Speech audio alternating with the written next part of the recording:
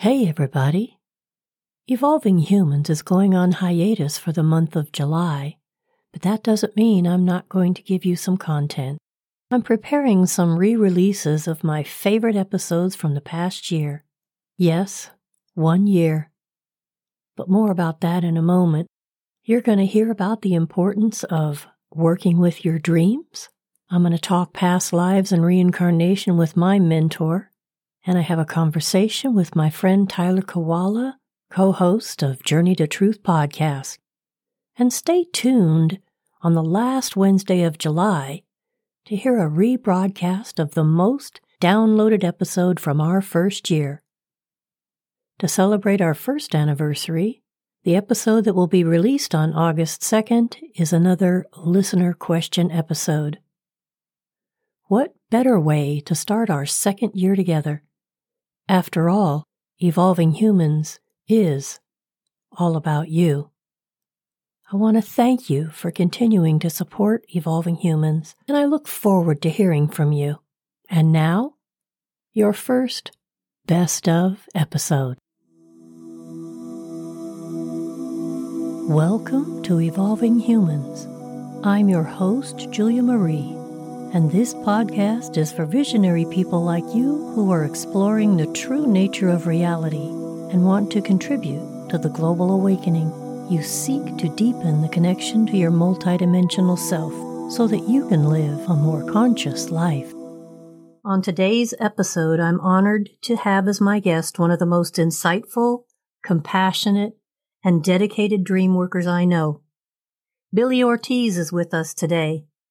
As a dream worker certified with Dr. Jeremy Taylor's Marin Institute for Projective Dream Work, Billie has over 2 decades of experience creating and facilitating dream groups, workshops, and retreats.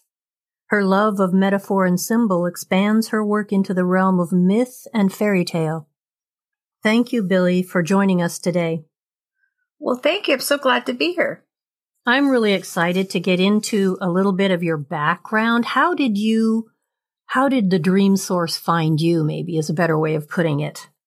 Yeah, well, I love to tell this story because I remember it so clearly. I was watching a marathon of Joseph Campbell lectures on one of the educational program stations here in the Denver area. And during one of the lectures, he says, when you reach the age of 35, it's the middle of your life, no matter how long you live. And I was just about to turn 35. So I thought, I better get busy with something in my life. So I started looking into all different kinds of classes and trainings and went through many different classes, a myriad of things. And then I happened to stumble along this particular man named Dr. Brown Mesa. And the first class I took from him was an I Ching class. And I thought, this is really interesting.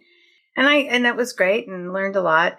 And then at the end of the class, he said, Billie, I have this class about dreams that you might be interested in. And I said, okay, sounds like something fun to do on a Tuesday night. And I joined the group and I was there for nearly every Tuesday night for the next 5 years. And Ron and I actually built a business together. And we did a lot. This is way before Zoom or Skype or anything like that. This was like late 90s. So we hooked up a lot of dreamers across the country via bridge lines. Those are large capacity conference call lines. And we started the Teledream group, which was based on a dream that I had called Telephone Dream Service. And then everything just grew from there. And there were spinoffs of each of those groups. And all this time I was reading the books of Jeremy Taylor. And really, every time I would read anything of Jeremy's, I would say, oh my gosh, it's like this guy's talking to me. And I knew how powerful dream work was at that point because I'd been working with dreams at that point almost 5 years. So I was downtown in Boulder one day, and there's some people will know Naropa Institute. That's a pretty popular, well-known university here in Boulder. And I picked up one of their catalogs for their workshops and I opened it up and there's Jeremy's picture. And I said, wow, he's coming to town. So I got super excited and I signed up for that. That was in the year 2000. I signed up for the weekend workshop and the opening lecture. that's when I discovered projective dream work. And I was like, wow, okay, I've always enjoyed dreams and I know how powerful they are, but this takes it to a whole nother layer and a whole nother level. And it connects us in a different, more compassionate way. And so then from there, I continued to follow Jeremy whenever he came to the area. I kind of became a Jeremy groupie and, I got to know him. And then I had another dream called Dream Camp. And when I had this dream called Dream Camp, it inspired me to create the dream retreats, which you mentioned in the opening. And everything went from there.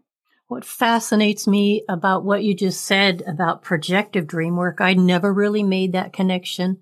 I only knew for myself, the reason why I didn't really work with my own dreams was it annoyed me that somebody else would be able to interpret my dream for me. That always bothered me. And so I never really did a lot with my dreams, even though I would have spaces of time where I was having really prolific bouts of dreams at night and I'd write them down, but I didn't want to take them somewhere where somebody else was going to tell me what they thought this is what your dream means for you. So the fact that you just mentioned the projective dream work takes it to another level. That takes something that internally I've known, but not on a conscious level. I didn't realize that is why I find projective dream work so profound. Can you just take a minute to explain kind of maybe a little bit about the differences between projective dream work and what people call dream interpretation? Certainly.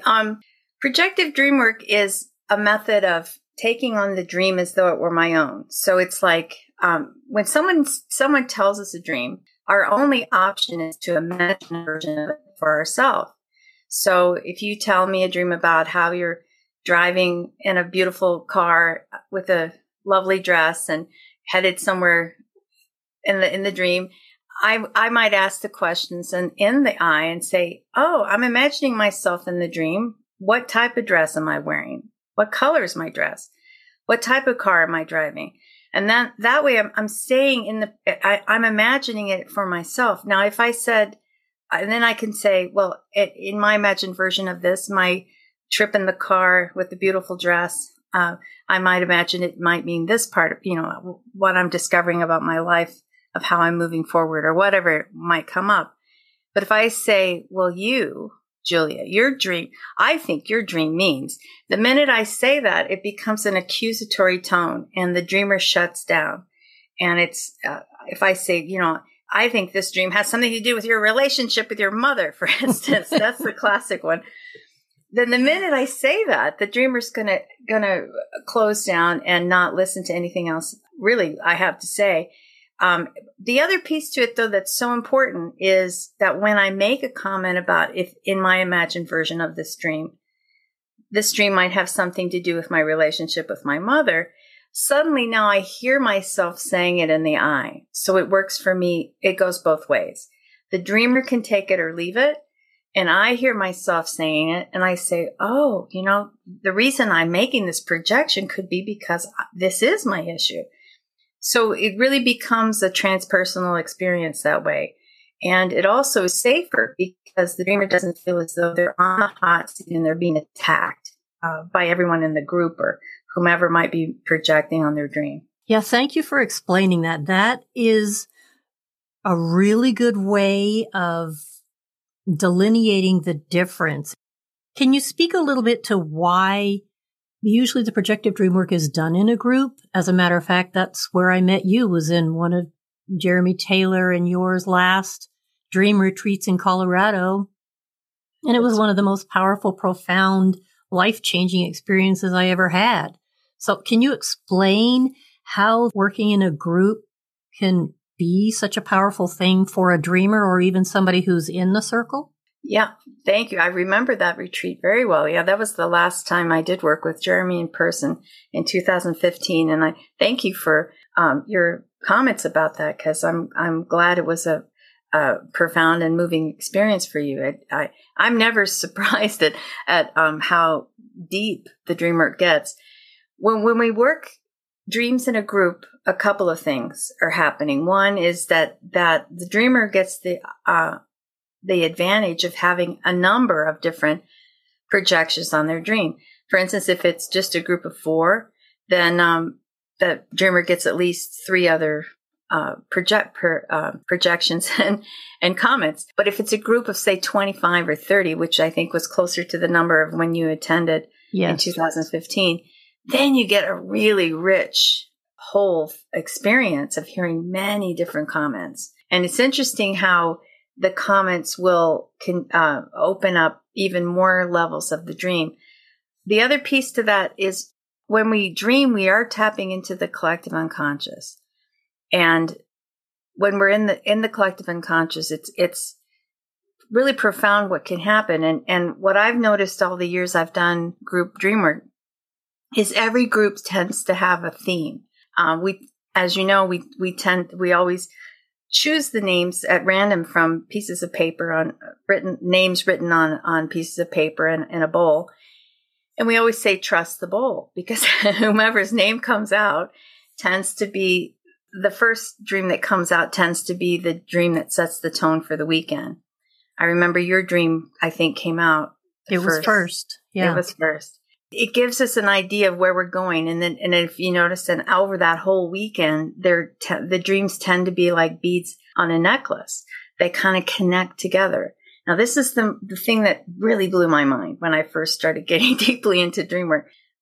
Dr. Ron used to say to me, Billie, the more you do this work, you'll realize that every dream knows when it's going to be shared and with whom.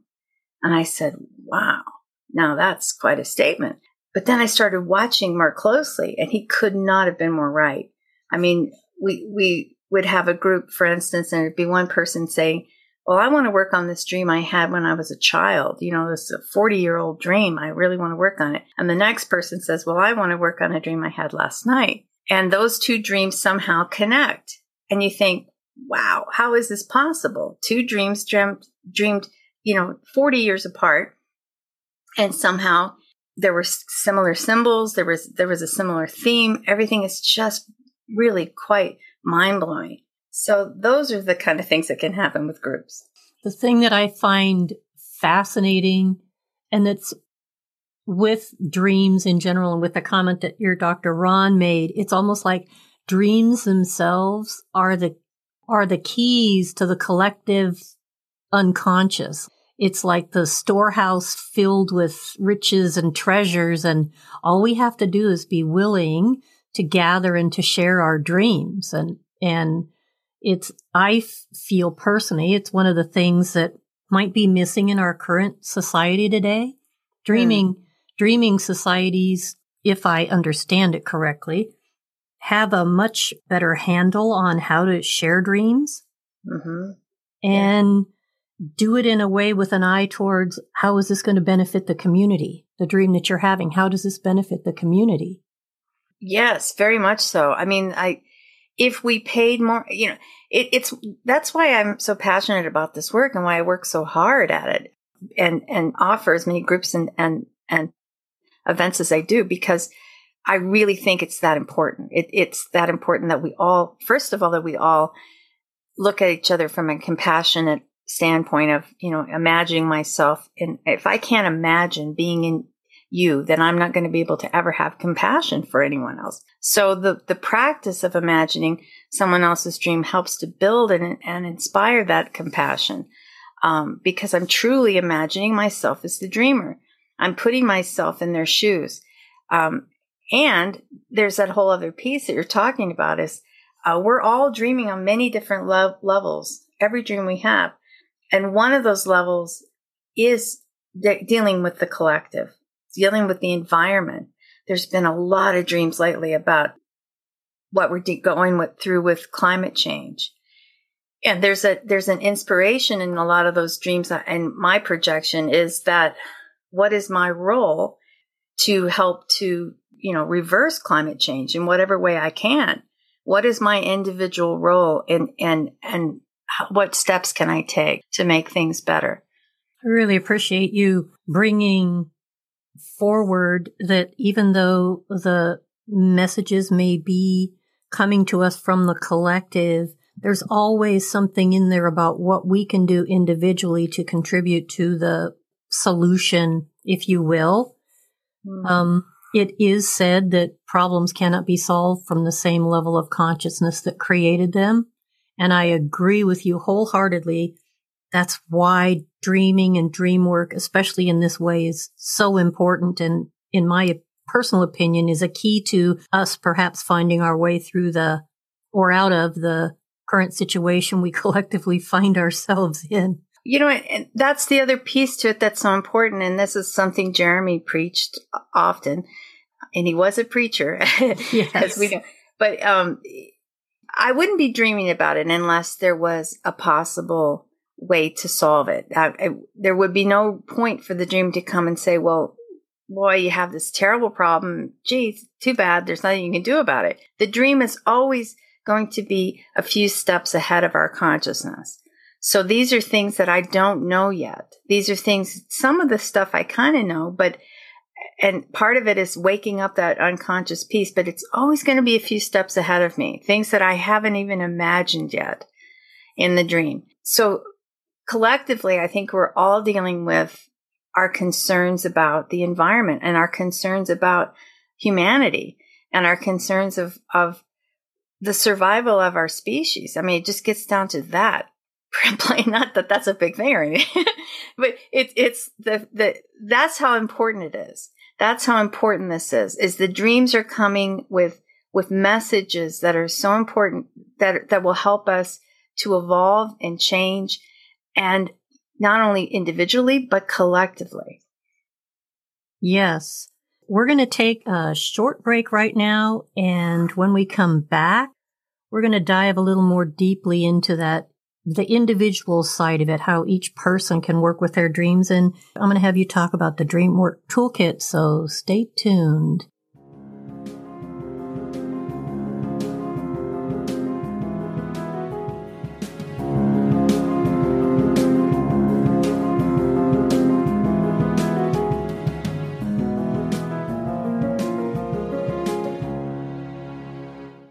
Thank you so much for sticking with us. And now we're going to get into let's get a little personal with these dreams, because I'm sure there's some people out there that are wondering, well, okay, this information that I'm hearing, this conversation that they're having, I'm intrigued by it. What kind of tools do I need to get started?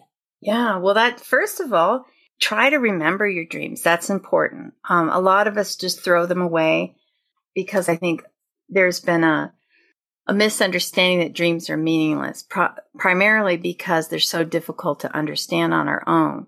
So most people go, well, why would I write that down? That's just a bunch of nonsense.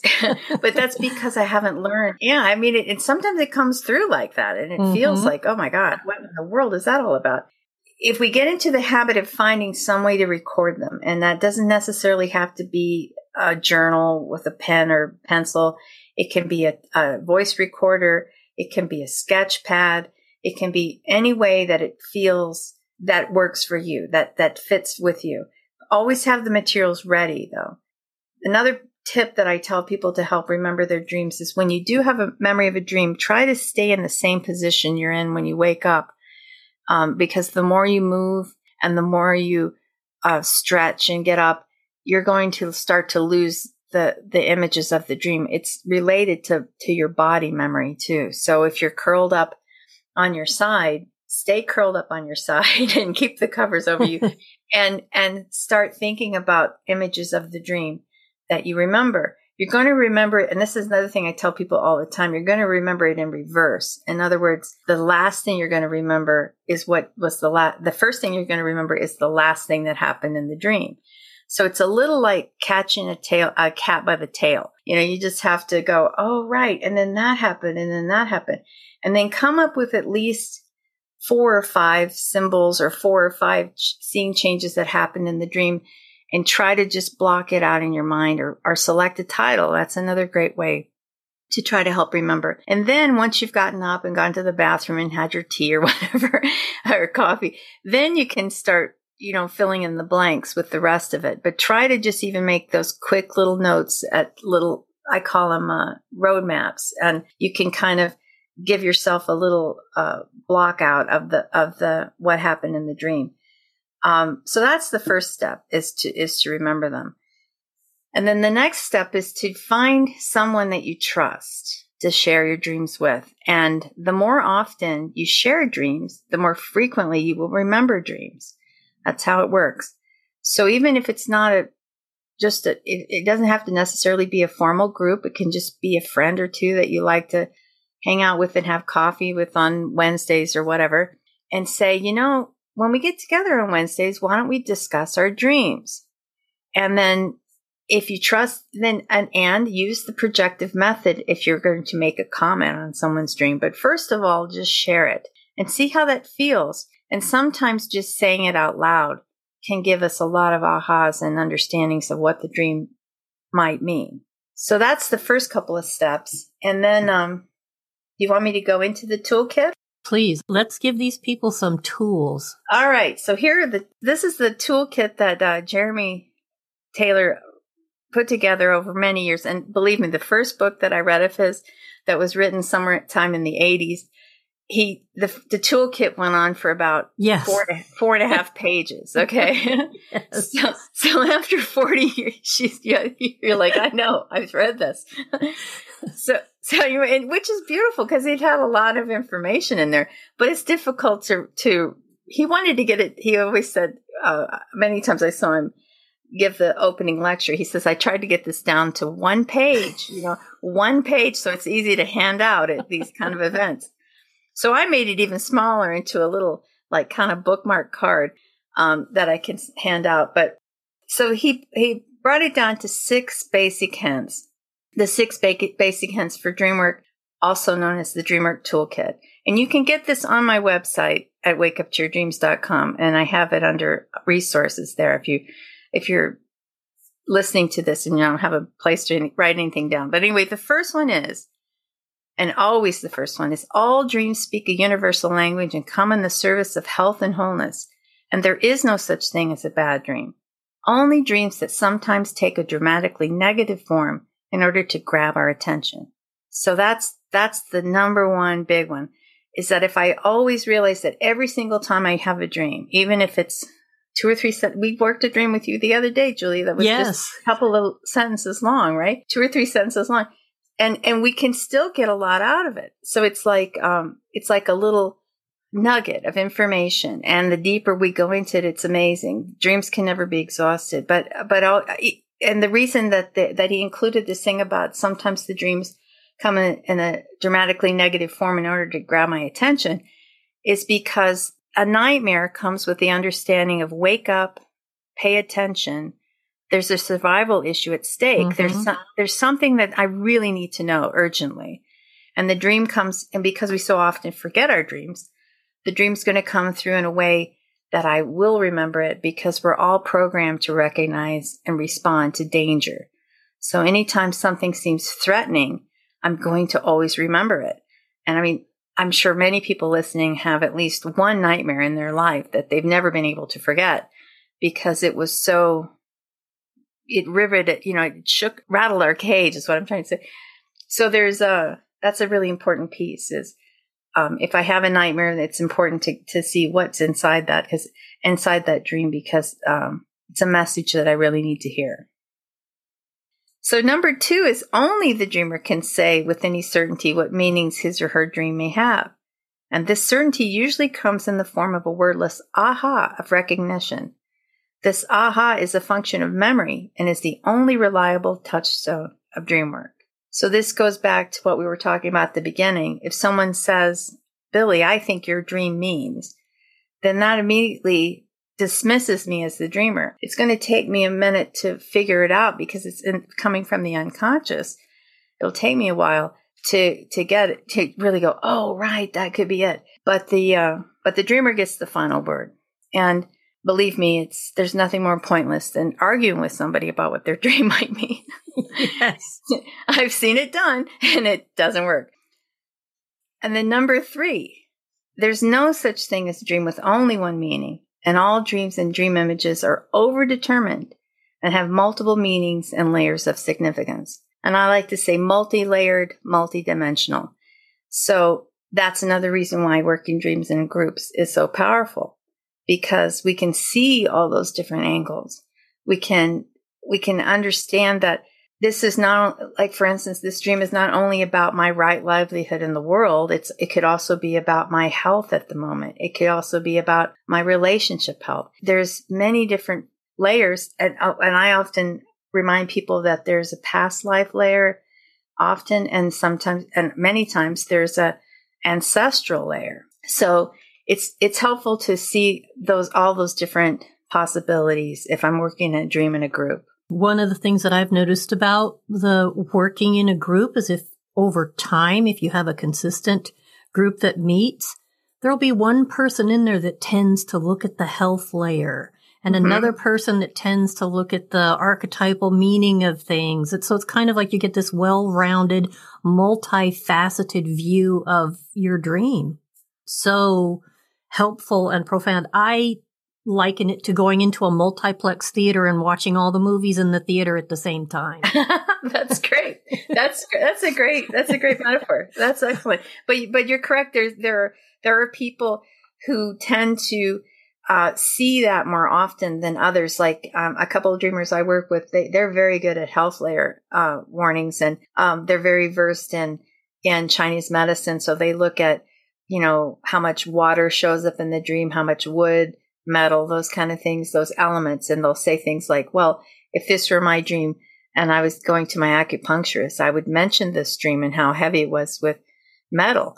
And am I out of balance with that in my life and my system? So yeah, exactly. There'll be people will tend to certain dreamers will tend to concentrate on, and I know other dreamers who often go for the seeing the past life layer as well.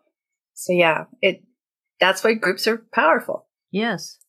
Number 4, no dreams come just to tell you what you already know. All dreams break new ground and invite you to new understandings and insights. And this was the one that was really hard for me to learn as a dream worker. I kept thinking, I know what my dreams mean. I've been doing this quite a long time now, and I can probably figure it out. But no, what happens is when we try to work on our own dreams, and, we can get to a certain layer with our dreams on our own, and it can be very helpful and very powerful. However, I'm going to tend to always tell myself stuff that I already know. So that's why it's always advisable to go to a trusted friend or a trusted dream group, whatever, to be able to see what I can't see about myself. And one of my heroes, Marie-Louise von Franz, she said, you can't see the back of your own head.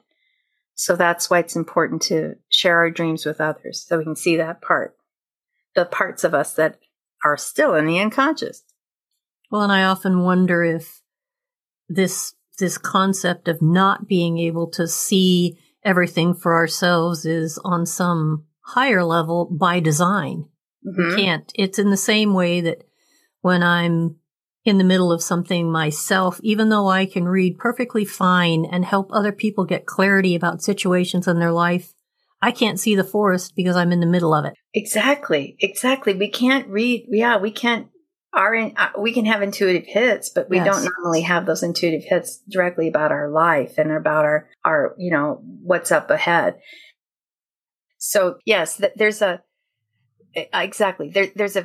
but by design, I believe as well, because I think that's part of the reason why our dreams are so difficult to understand is because they're supposed to be shared with others.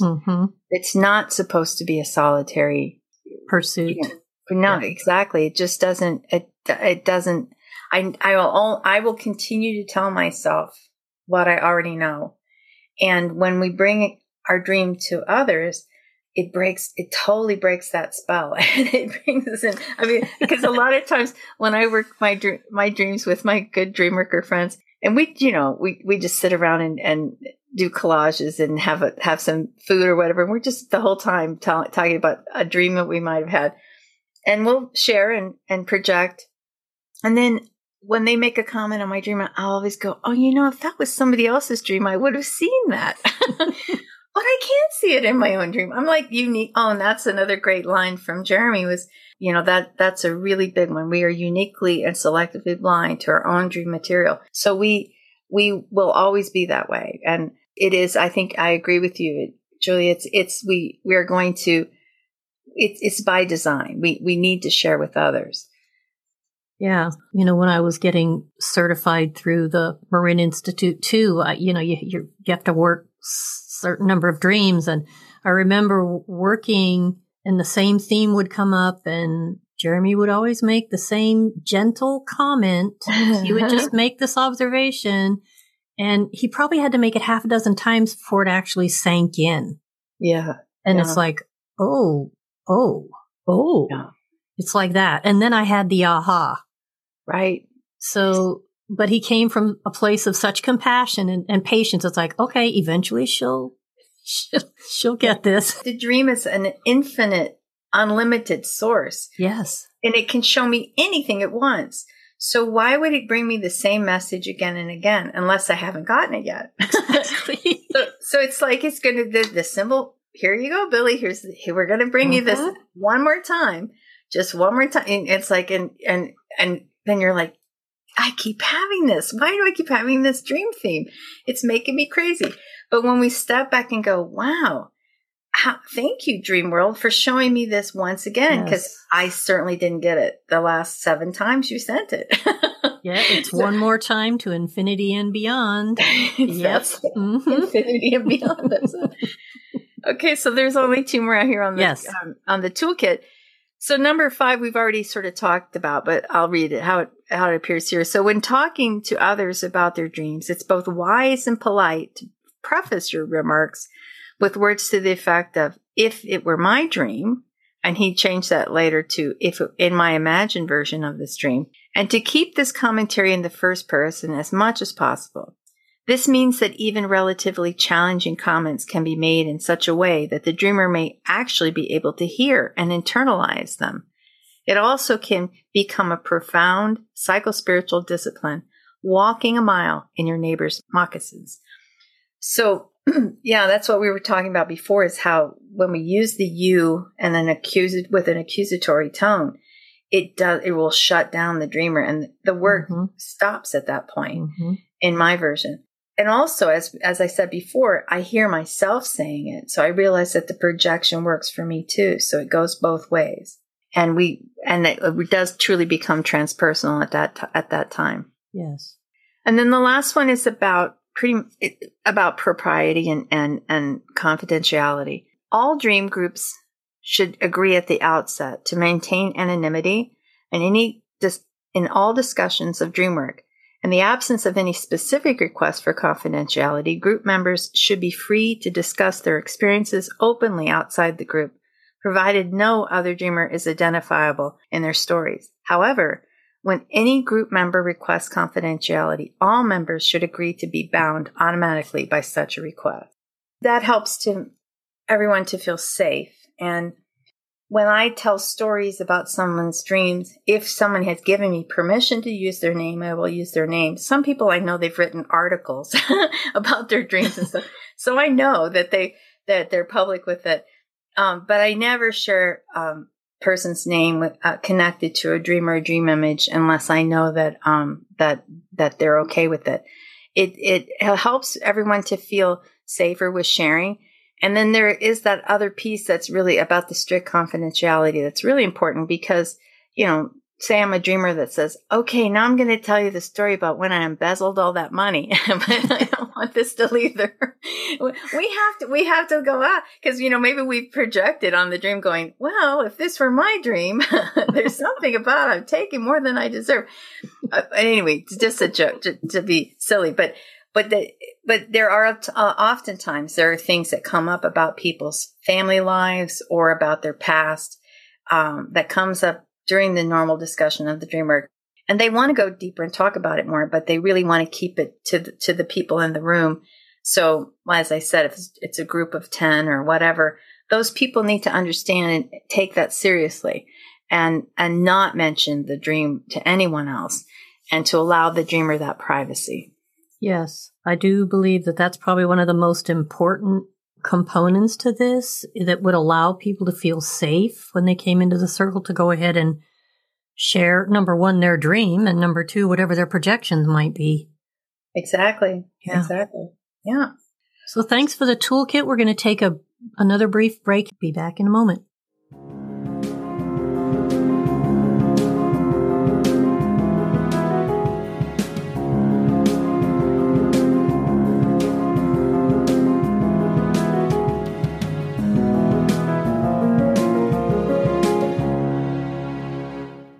Thank you so much for sharing all of your wisdom with us today.